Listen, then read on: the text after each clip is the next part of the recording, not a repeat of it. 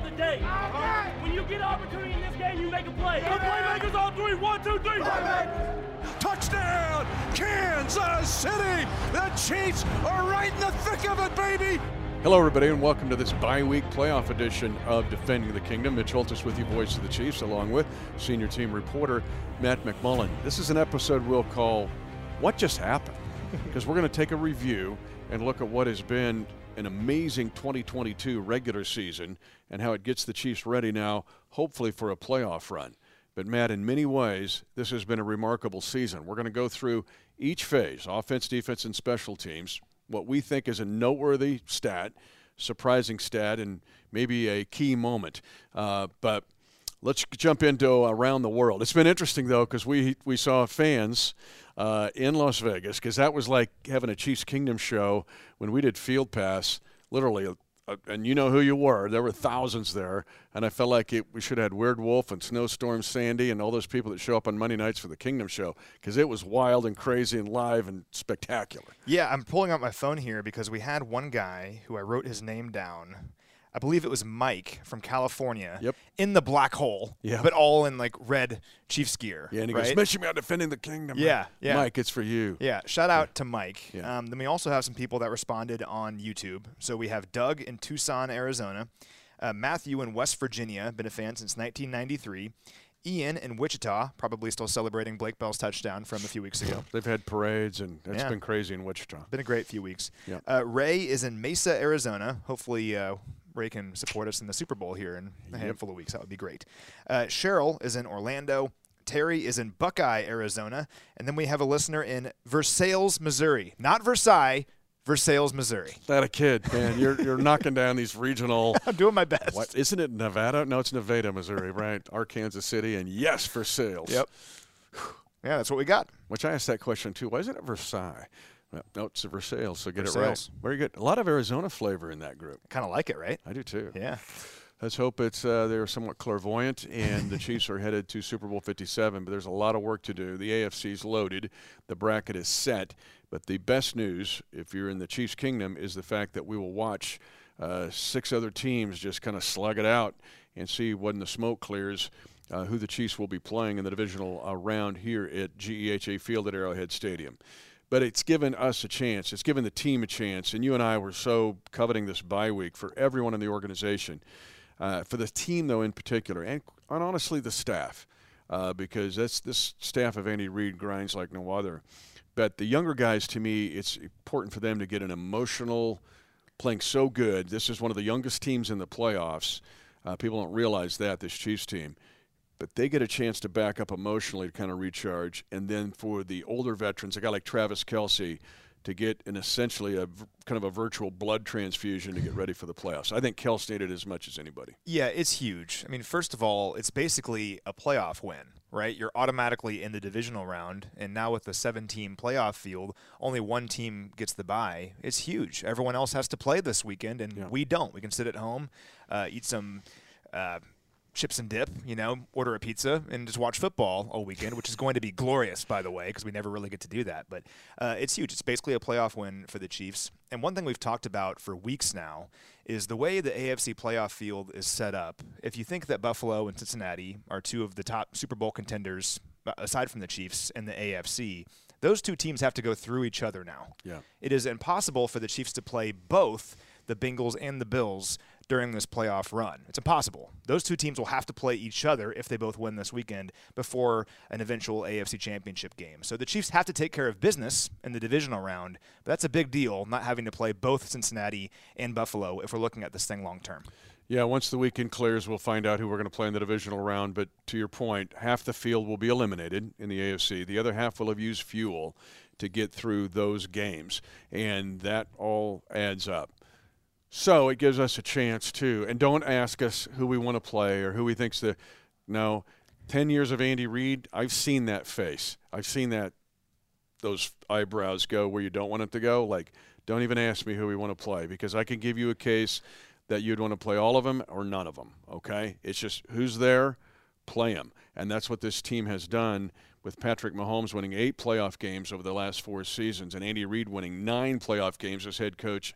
of the Chiefs in 10 seasons, where it took 21 seasons to get to that point, to get a one playoff win in the wild card round in 2015. But let's just talk about what just happened. What just happened over these 18 NFL regular season weeks, and we're going to jump in to the most noteworthy stat of the offense. And I'm going to let you go first on all of these. That's not fair. Well, no, it's good. I'll let you go, and then I'll just see where we're at, and I might just tag yours. So, okay, we'll go back and forth. Yeah, all right. yeah, that's not fair. Most noteworthy stat of the offense this year. What'd you have? Okay, well, you know me. Whenever I have a chance to give you one, I'm going to give you like 45. But it's all in the same narrative, right? So for me, and this seems very obvious, but there were so many questions from the outside about the offense this year. Can the offense possibly be as explosive as it's been? Is the offense going to take a step back? And the answer to that question is a resounding yes, they can be as explosive as they were in previous years, because it was the number one scoring offense in the NFL, averaging 29.2 points per game. They led the NFL in first downs with 408, and they led the NFL in net yards per game at 413.6. And behind that, of course, was Patrick Mahomes having an MVP season. He led the NFL in passing yards. He was 511 more than second place. He led the NFL in passing touchdowns, 6 more than second place. He led the NFL in passing first downs, 35 more than second place. And finally, he led the NFL in passes of 25 or more yards, 14 more than second place. This offense was remarkable. In many ways, it was better than last year's offense. And what a way to answer all of those doubts and questions from outside the kingdom prior to the year, to have, no big deal, just the best offense in the NFL. Love it.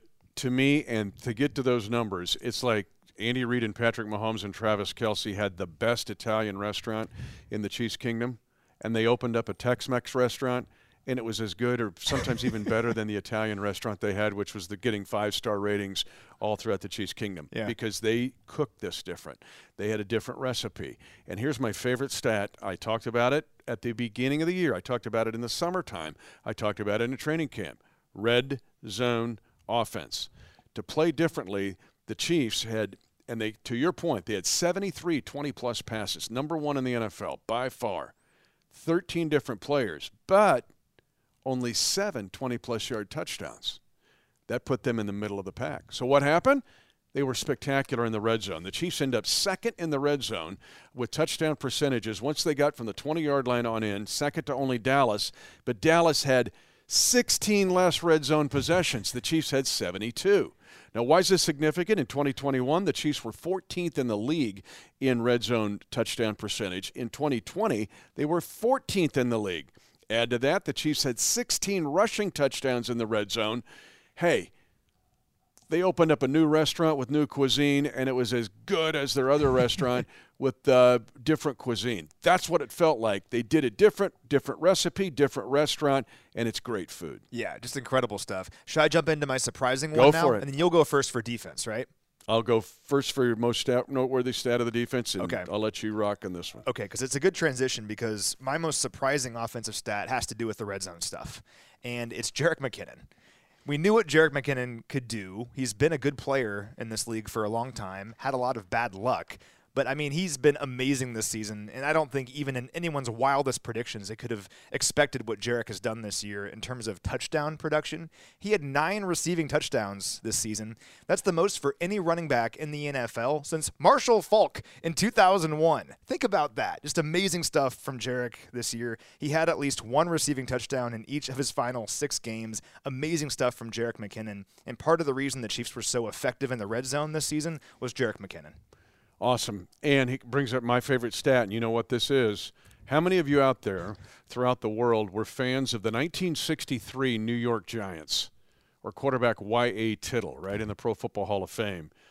Patrick Mahomes tied Y.A. Tittle in 1963. This record has stood that long, and that is touchdown passes to running backs and tight ends combined. Patrick Mahomes had 28 of those, 16 to tight ends, 12 to running backs, 9 to the aforementioned McKinnon, 12 to Travis Kelce. So if you're a fan of the 1963 Giants, then the names of Frank Gifford or Joe Morrison or Hugh McElhaney will come to mind, all running backs who were catching touchdown passes from the bald-headed Y.A. Tittle. So that's my favorite stat, one of my favorite stats of the year. The other one is, and I haven't seen this anyplace else, this is one of those Mitch and Matt going back and forth at night revelations, right? I'm texting you late in the night. Patrick Mahomes this season had 704 touches on offense. He lost 0 fumbles. And I want to sick the NFL stats people loose on that one and go, hey, where does that compare historically? Because I have not seen that stat. 704 touches by Patrick Mahomes, 0 lost fumbles. That to me is amazing. We just add that to his MVP resume. Like, we have all the passing yards, passing touchdowns, like every offensive metric, and he doesn't turn the ball over hardly at all. Can I give you one more stat about the offense? Because we have no time limit, and that's just what we want to do here. So Isaiah Pacheco, can we say enough about his rookie season? I mean, we had a feeling he would be pretty good this year, just what he did in training camp, but he was remarkable when he really started getting touches in this offense. He finished with 830 rushing yards on 170 attempts. That's an average of 4.9 yards per carry. He had at least 60 rushing yards 7 times since Week 10. That was tied for the most of any player in the NFL with Josh Jacobs and Nick Chubb. Pretty good company there. And when you look at it, the 5th best rushing total by a rookie in Chiefs history, and that includes the late Joe Delaney, who had a phenomenal year, and Kareem Hunt, who led the NFL in rushing in his rookie season when he was a Chief. All right, let's transition over to the defense. And in many ways, very interesting, and some things were surprising about this defense. I'll let you go first with your most noteworthy stat. I think I know where you're going, but I'm going to dovetail off of it. This isn't fair, though. You should go first. That's all right. All right, fine. Well, my most noteworthy stat would be the pass rush. Yeah. And it's 55 sacks as a team for the Chiefs. That's the second most in team history. And I know we have the extra game, but still, 55 sacks is impressive. Chris Jones had 13.5 sacks over his final 12 games, and then George Karlaftis had 5.5 sacks over his final 7 games. Karlaftis finished 3rd among all rookies in sacks this season, really came on strong toward the end of the year. So the pass rush has me feeling pretty good about what they did this year and going into the playoffs. I'm going to give you one that I'm going to dovetail off of it here because it kind of led to some of those sacks, or it was caused a little bit by the sacks, and that is this. This is one of those overlooked stats. It's just like Mahomes' fumble record, is the fact that there were 33 passes defensed by players who were not defensive backs. Wow. Think about this. Carlos Dunlap had 8 passes knocked down. Karlaftis had 7. Chris Jones had 4. The linebackers were right in there with 4 or 5 apiece. But the Chiefs were knocking passes down. Think of Super Bowl 54 in the 4th quarter. That's what won that game, quite honestly. There were 4 straight stops in Super Bowl 54. 3 of the 4 stops were fueled by passes knocked down or altered at the line of scrimmage. It's the most devastating defensive stat nobody talks about because you have to show the video and see what would have been the result had that pass not been knocked down. And that means there's usually a big 20-plus offensive gain there by the opponent had you not altered the pass. To me, it is understated what this defensive front did in altering passes. Sacks, yes, but also changing offensive plays by either getting knockdowns or altering a pass thrown by enemy quarterbacks. To me, the most surprising moment of the season, and I shouldn't be surprised, but it was the dominance of Chris Jones on a consistent basis. Yeah. Chris Jones, we love Stone Cold, but came into this league in 2016, would have flashes of brilliance, weeks of brilliance. But watching him at mandatory minicamp in the summer, you and I watched him, and I thought, oh my gosh, look at Chris Jones. He's working harder than anybody else. And then we went to St. Joseph and saw him work harder than anybody else. And that's saying something because Mahomes and Kelsey were trying to beat him out. And then his season that he had, the most dominating interior defensive lineman in the National Football League. Wasn't Aaron Donald, who I love. It was Chris Jones. 44 tackles, 15.5 sacks, tied his career record, 17 tackles for losses, 4 passes defensed, 29 quarterback hits, 2 forced fumbles, and a fumble recovery. Not only Kingdom defenders, when you look at sacks, look at the yards lost because of the sacks. I could have 15 sacks and the enemy loses 45 yards. He caused the opponents to lose 105.5 yards, which equals 7 points on his 15.5 sacks. Phenomenal year, Chris Jones, and it was every week. And to me, that was surprising but exhilarating. And always in big moments, it seemed like 3rd, 4th quarter, it's 3rd down, 3rd and 8, the opponent needs a big play, and here's Chris Jones making a huge play instead. Just awesome, incredible season from Chris. He is the heart and soul of the defense, and the defense goes the way Chris Jones does. And more often than not, he was having a huge game, and the defense was having a big game because of that. I also have a member of the defensive line I wanted to highlight for most surprising. And again, surprising is tough because we know what these guys can do. But still, if it stands out a little bit, it falls in this category. And how about Mike Dana's season? Now, he didn't have gigantic numbers like Chris Jones did, but he was very valuable for this defense. He had 35 pressures this year. That was a career high. He had 5 sacks, 2 forced fumbles just last week against the Raiders. Just a very valuable piece of this defense that made big plays when the Chiefs needed him. So loved Mike Dana's year. Looking forward to seeing him continue that. And then one more thing, a bit unrelated, but that I think is worth discussing, is all the rookies that made big contributions on this defense for the Chiefs. We talked about George Karlaftis. He's played in 17 games for the Chiefs this year. He was one of 6 rookies for the Chiefs defense to play a bunch of games defensively, not just special teams, but also defensively. They combined for 94 games this season between George Karlaftis, who played in 17 games, Trent McDuffie played in 11, Jalen Watson played in 16, Joshua Williams played in 17, Leo Chanel played in 17, and Brian Cook played in 16 games. Also, Nazeeh Johnson didn't play any defense, I believe, but played in 11 games on special teams and was pretty good at times. Was good last week against the Raiders on special teams. It's all to say that these guys made plays for the Chiefs this year, and sure, growing pains at times along the way, but if you're a Chiefs fan watching this defense grow, you got to feel very good about all those draft picks that turned into productive players who are only going to get better. I think only the New York Giants are as young as the Chiefs among playoff teams in the entire National Football League. That's 14 teams. Think about that one. And it leads me to a final point before we go to special teams. And that is my moment of the year for the defense was Jalen Watson and his 99-yard pick 6 against Justin Herbert and the Chargers all the way back in the ancient days of Week 2 on a Thursday night in the home opener, because it allowed me to look even further. This Chiefs team had 4 red zone takeaways.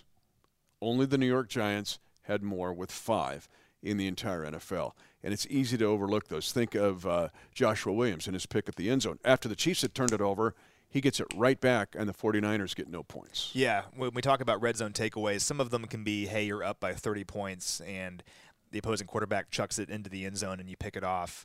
That's one thing, but big-time red zone turnovers by rookies like we saw this year between Joshua against the 49ers and Jalen Watson with the pick 6. Just huge. I mean, just amazing moments for those guys. The moment wasn't too big for them. And again, like there's times this year where sure, there's plays that both of those guys and every rookie on this team would like to have back. But when you think about it, you need every single win to get to where the Chiefs are right now, right? To 14-3 to get this 1 seed. And you need all of those guys to make plays when they can. And man, you think about some of these games, we'll talk about it in our favorite moments of the season. If one play hadn't happened, if that Jalen Watson pick 6 hadn't happened, would the Chiefs be in this position? I don't know. So just amazing stuff from our rookie class this year. I'm so excited to keep seeing them grow. Answer, no. That's why every week matters. All right, special teams, your most noteworthy stat of special teams. So Tommy Townsend. I know. I probably stole yours. That's all right. I'll dovetail. Yeah. We talk about him week in and week out because he deserves it. He led the NFL in net punting average this year at 45.6 yards per punt, and he ranked second in gross average at 50.4 yards, and both of those marks were franchise single-season records. Amazing year from Tommy. He's been good in his pro career, but we were wondering, could he take a step forward this year and be one of the best punters in the NFL? And the numbers say yes. I mean, he was the best punter in the NFL this season. So great season from Tommy. Not only did he break those records, now think about the Chiefs' history of punters. Gerald Wilson, Thunderfoot, for years and years and years, about 15 years, about the same span that Dustin Colquitt had, who was outstanding, punts inside the 20. Louis Aguiar was very good, underrated as a punter in the 90s. Tommy Townsend obliterated those records, obliterated them. His net and gross in taking those Chiefs records were by 4.5 yards per punt on the average for the season. It wasn't just the net record obliterated. Colquitt's was like 41.5 or something. It's like, and he led the league in it, but it was by tons of yards that he did that. It leads me into, to me, the most poignant. There are 2 special teams moments, and it relates to Tommy Townsend because we'll forget about these as fans, and sometimes we'll forget about them when we jump into the weeds of football. 2 games. The Charger game at home. The Chargers are thinking they're going to get the last possession of the second quarter, first possession of the third quarter. It's the old, hey, we get them back-to-back. Tommy Townsend punted the ball 74 yards. It took 11 seconds off the clock. It took away that possession from the Chargers. They got one less possession in that game. The other one, the Chiefs would have lost to the Houston Texans in overtime. The offense has to punt. Next score wins. Chiefs, they get a stop.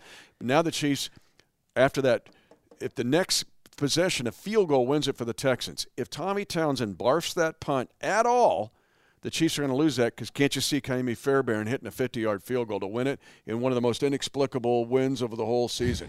No. Tommy Townsend pins him back at the 13. What's that set up? A sack strip and a fumble recovery by the Chiefs and Jerick McKinnon's walk-off run. We'll forget that play by Tommy Townsend, but he had a spectacular year. Yeah, he really did. And the growth in major pressure moments is where I think we saw Tommy get so much better this year, because those were major moments where the whole spotlight is on him, right? And it's unfortunate because when you think about the Texans game, for example, you don't remember the punt. You remember the strip sack, because that's the play, the highlight that goes in the box score and everything. But you're right, it doesn't happen without the punt by Tommy. And if Tommy messes that up, everyone does remember that it was Tommy's fault. So it's not fair the way that these things work, but he deserves all the credit in the world for the season that he had. That Chargers game was so awesome. You're right, back in week 2. And then even last week against the Raiders, think about when the Chiefs punted from midfield. Early in the game, it was still anyone's game, right? It was at like the Raiders' 40-yard line or something like that.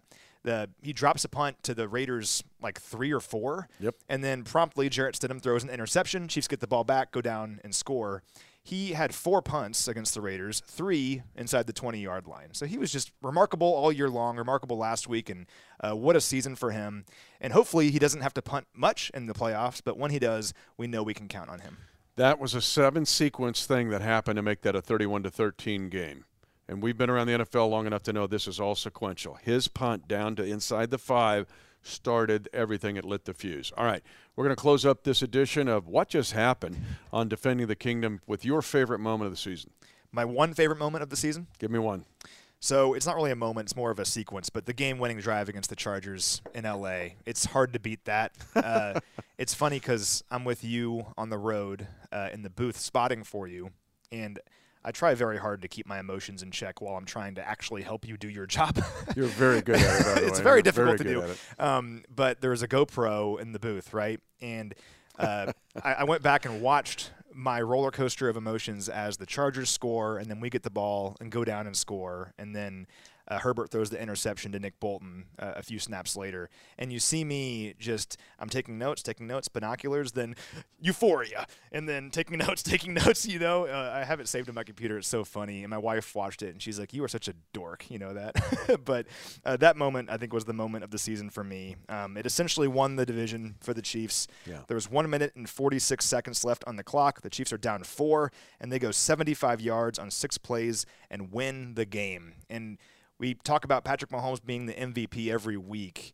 The stats and the numbers, they all back that up. But there also has to be the storylines and the narratives. And against the Chargers on the road with the division kind of on the line, because if the Chiefs lose that game, the Chargers are right back in the AFC West race. And he has to go down there and win the game, and he does it. And that was awesome. And you were there a second straight year in that stadium where I took the sticky note pad of Derek Nelson, who we both like, terrific stat guy, flies to the road games from Houston, and flew it against that plexiglass like a 95-mile-an-hour fastball. And I got to do it again. So that was one of my moments because it wrapped up basically a 7th consecutive AFC West title, second in the history of the NFL in division dominance, and nobody thought the Chiefs would be able to do it. Go back and just have some fun and just – go to your favorite search engine and find whatever it is saying about the Chiefs in the AFC West in the summertime. The second moment was to win this bye. That was a very emotional game. And I'll just be honest with you, Matt. I walked into Allegiant Stadium. The week was so emotional and tense because of the front end of the week with the Damar Hamlin situation and our guys and what they had to do. And then to have that game pushed up and going on the road in 2 time zones and having to get that win to get the 1 seed, to win that game felt like a playoff win. It was emotional walking into that stadium for me. I was trying to figure out what's going on here. but it was an incredible moment, and it's why we have the bye. Yeah, it was incredible. And I think about last weekend. First of all, you're 100% right. Football was not the priority for much of the week. And then the beautiful thing is when the game kind of rolled around, we got word that Damar Hamlin was going to be okay. And it made it okay in our minds to focus on football again, just in time for the game. And that game was stressful going into it because the Raiders were coming off maybe their best game of the season against the 49ers the week prior. Jarek Stidham gave that team some juice, and they were trying to play spoiler, and we had to win to get the 1 seed.